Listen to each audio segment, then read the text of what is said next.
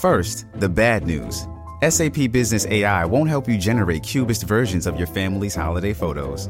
But it will help you understand which supplier is best to help you roll out your plant-based packaging in Southeast Asia, or identify the training your junior project manager needs to rise up the ranks, and automate repetitive tasks while you focus on big innovations, so you can be ready for the next opportunity. Revolutionary technology, real-world results. That's SAP Business AI. Mr. Guilbeault is going to come out and announce some pretty draconian regulations on gas cars that will be out. I guess we won't be allowed to own them by 2035. Would you keep these regulations in play? Would you change anything? Do you support it? No, this is a tax on the poor. So would you cancel these regulations? Yes. You would? Yes. Okay. That was my chat with Pierre Poilievre earlier this morning on the show, 9:45, and one of the questions I did ask is, will you cancel the regulations Steven Guilbeault will roll out at noon, which will force manufacturers and auto sales to phase out gas cars in less than 12 years? And yeah, he would. Only based on the fact that, it's too much too soon, right? You got to ease people into it, and not everybody can go into this luxury car market or market at all. I mean, when you look at the stats right now, 1 in 8 cars that we sell in this country are electric or the hybrid plug-in. And that's because they're expensive still. They're pretty pricey, even though they're coming down still to everyday normal people. It's pricey. You wait months, especially in a place like Toronto. You can take months to get them. And without the infrastructure built, which would include 442,000 more public chargers by 2035, there is this fear of running out of charge. And that is still a huge turnoff for owners. You just don't want to have to worry, am I going to run out of energy? Ken Bokar is a producer and host of the EV Revolution show on YouTube. He joins us now. Good to have you, Ken. Thanks, Alex. Thanks for having me on. Big day, no question about it. I guess, the Trudeau government wants to have its legacy cemented in green energy, certainly EV. What do you make of what they're doing today? Like, what on first blush, comes to mind when you hear about the deadline? Well, I mean, they've been articulating these dates for quite some time as part of the federal government's climate action strategy. So there's really no surprise in these dates. They're just looking to harden it now, put some regulatory oomph behind it, as you mentioned in the opening. So that's going to help to motivate, stimulate OEMs to kind of, speed up their electrification strategies under these new timelines. I don't think people have a problem transitioning to a better technology, and I think Canadians, by and large, do want to do what they can for the environment or whatever. It's just for a lot of people, this is still a very different world, and it's going to take, I think, a lot of people a long time to transition over. And given the state of where we are with the infrastructure, I was looking at some of the numbers. Right now, the federal government's only building 6,000 chargers a year, and we still need, 450,000 by 2035. So do you see this as too ambitious, too fast, too soon? It could be. I think what the federal government is trying to get the message out is that, look, we need some urgency from a timeline perspective in reacting to climate change, and these policies will help drive that urgency down to the consumer market. However, the reality is, I think, as you mentioned, the adoption probably won't happen as fast as what the federal government is hoping for.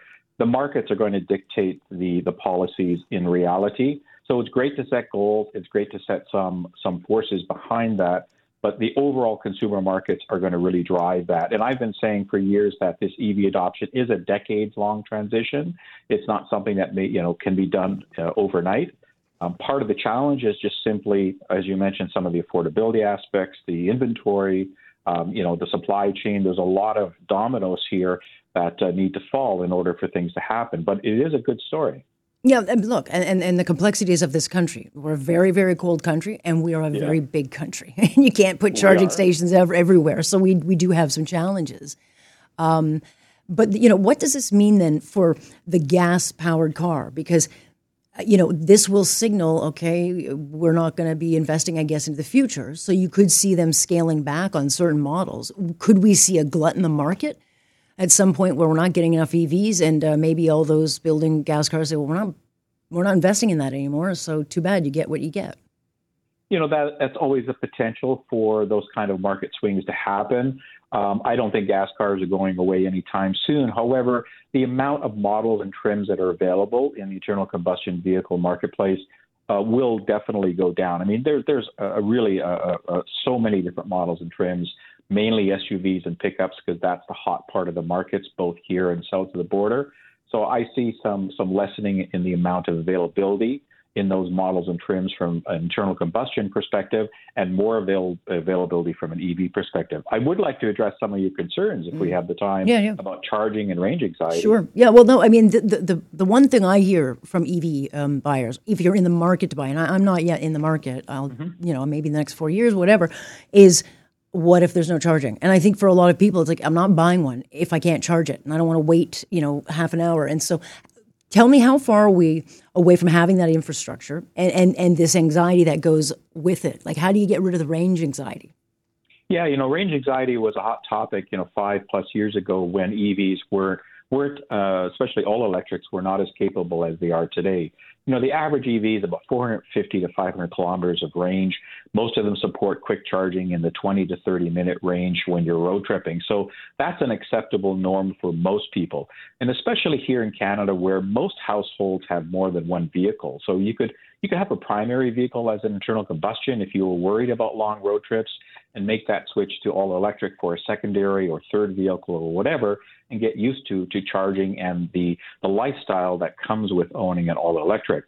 I did a comparison on gas stations to EV charging stations in Canada back at the end of 2022, and it was about 360 gas cars are available or out there looking at one gas pump available for one gas pump, versus about 33 EVs per charging station. So there's actually more charging stations than people realize. And, that doesn't even include home charging, where the vast majority of all electric vehicle owners charge at home for most of their daily use. Albeit there's still a ton of infrastructure that has to be built, because you would have to update Correct. all the lines. And, you come to a city like Toronto, I don't see them anywhere in my neighborhood. And I think it's 22 houses right now to power 11 cars. If everyone has to worry about sharing that kind of stuff, and if this is going to cost more, they will have a bit of pause for concern. But what does it mean? Ken, you've got cold climates like in Calgary, Saskatchewan, Yukon. There are a lot of really cold winters, right? Like, we're babies here in Toronto. You got to plug your car into some places in this country. Does that impact electricity, or are they going to be? How are they going to be impacted? Because that is also a huge concern of people, is the climate. Yeah, there's no getting around the physics of EV batteries currently in their state that, extreme cold temperatures can lessen the range of an EV by 30 or 40% in winter times in those cold temperatures that you mentioned. That's just a fact. So what people do is, when they buy a vehicle, they size it accordingly for their daily driving needs.